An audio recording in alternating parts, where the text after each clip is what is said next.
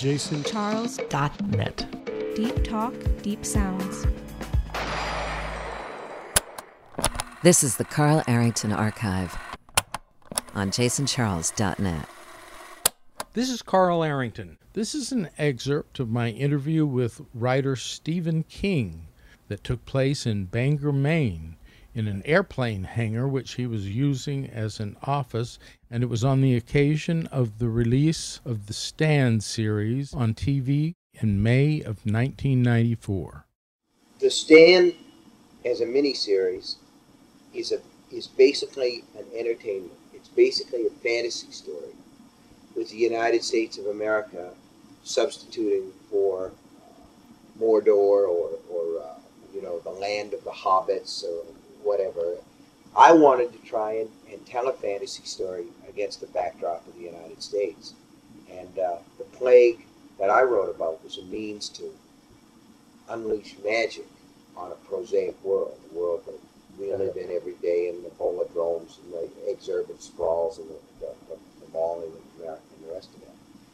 And for me, that was very liberating, and it was big fun. It was intensive fun. And I think that, too, the whole idea of depopulating America and having these survivors get together and start to rebuild is an immensely attractive idea to a lot of people whose first thought is, as mine was, oh good, no more mortgage payments.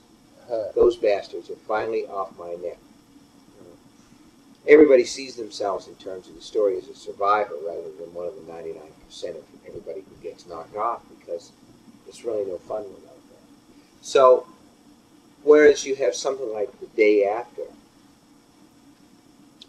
as a realistic end-of-the-world story, where the only sponsorship that ABC could find were people like Ronco Records, and Slim Whitman and stuff like that, and that's the truth. That's the truth. The Stand, which has the subject of the apocalypse anyway, has this huge push from ABC, and they see it as a tremendously profitable vehicle. But The Stand is upbeat, whereas The Day After was a sort of downbeat thing. And The Stand is basically a story about living, whereas The Day After is a story about dying. And there's a big difference between those things. There's a big difference just when you go to the sponsors and say, hey, no radiation sickness. Just a lot of bad clothes.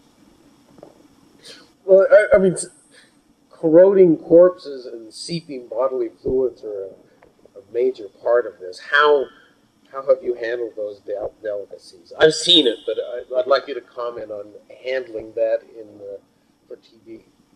Well, we talked a lot about how gushy we wanted this whole business to be.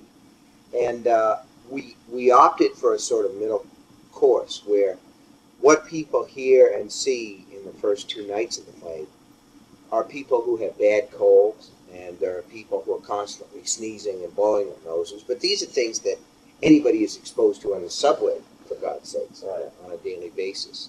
There are no scenes of mass carnage.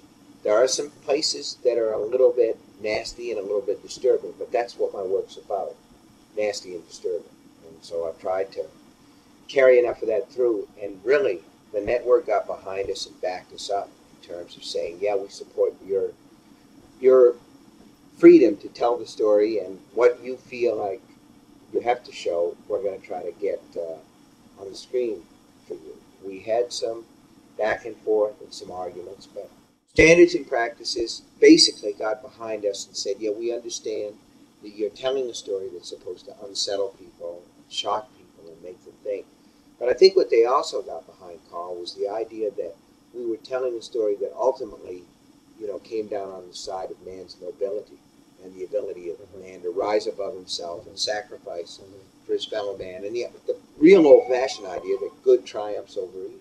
Right. And because of those things, we were able to add a lot of things into the mix. And I think of ABC as really almost heroic in terms of approving this story and standing behind us during this mounting groundswell in Congress about there's too much violence on TV. Yeah, I want to get into that. I mean, what do you have to say about that? I mean, what you make your living? That's your bread and butter. Well, it's ridiculous. Of course, it's ridiculous on the face of it. To have intelligent men like Paul Simon and Ernest Hollings, both of whom I respect in terms of their political stances, for these guys to get up in the Senate and accuse network television of causing the culture of violence that we have is the most absurd thing that I've ever heard. We've got people doing drive-by shootings in Compton in L.A. and postal clerks, offing their co-workers and guys walking to commuter trains and shooting, random commuters that they don't even know. John Wayne Gacy kills 24, 25 kids and buries them under the house. And what are you telling me? Because they watched Maude? Because they watched Wings? Because they watched what? Murder, She Wrote? You kidding me? I mean, seriously, who are these people talking about? They're trying to talk about Beavis and Butthead, and Ernest Hollings says that cartoon show, Beaver and Buffcoat. This guy is supposed to be leading some sort of informed investigation on TV in America, and he doesn't even know who they're talking about. Come on. The problem in this country is guns and dope and booze. Guns, dope, and booze. In that order. Guns, dope, and booze. These guys know it, but basically they can't do anything about it. I mean, you're not going to get Ernest Hollings up there to say, basically, if we took alcohol and drugs and guns out of the hands of the people doing these things, 94% of the violence in this country would drop out of the mix because they can't. The problems are out of control, but they've got to get reelected, so I guess that's where it's coming from. 94% of the people who are in jail in this country for felony crimes are high when they do the crime. That doesn't have anything to do with TV, really. TV is so toothless. I mean, there's nothing really happening there besides basketball and sitcoms, so far as I can see. These people are ridiculous. The most violent TV last year was Janet Reno burning down the Branch Davidian compound in Waco. And it was on TV. They showed it again and again and again. NBC's got a program called America's, Most Exciting Home Videos or something like that. There will be executions on TV soon. I love that movie. Did you see that? No, I didn't. I did not see that movie. Sean Young figures out a way to put an execution on pay-per-view. It was great. I'm sorry, I get carried away with the subject.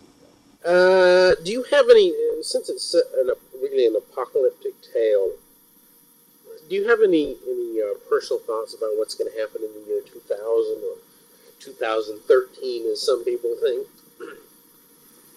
Well, I think we'll be a little more crowded.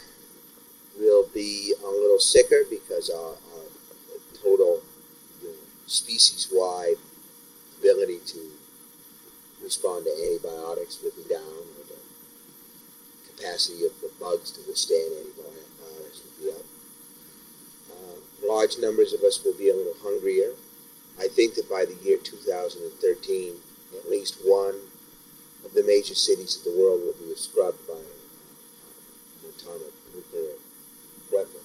Because sooner or later, we're unlike guys that have been juggling Indian clubs for 50 years. Somebody will drop one. I also think that there actually will be an information highway by the year 2013. There's going to be a lot more access to information around the world, and that probably by 2013, virtual reality entertainment will have become a fact. And there'll still be movies, but what people will really want to go to are films. Right. So there'll be a lot of changes, but basically, I think the fundamental things apply as time goes by. It's not going to change. You've been listening to an excerpt of my interview with Stephen King in Bangor, Maine in May of 1994. This is Carl Arrington. Thanks for listening. You've been listening to the Carl Arrington Archive on jasoncharles.net. The Carl Arrington Archive is a collection of hundreds of hours of rare, in-depth interviews with the greatest musicians, performing artists, and writers, conducted over 4 decades by veteran journalist Carl Arrington. For more information about the series and upcoming episodes, go to the Carl Arrington Archive on the JasonCharles.net Podcast Network Audio Dramas channel. Follow us on Instagram at Carl Arrington Archive and subscribe on Apple, Spotify, or wherever you get your podcasts. For more information regarding licensing and full extended interviews, contact Carl Arrington Archive at gmail.com. JasonCharles.net. Deep talk, deep sounds. That was so deep. Very, very deep.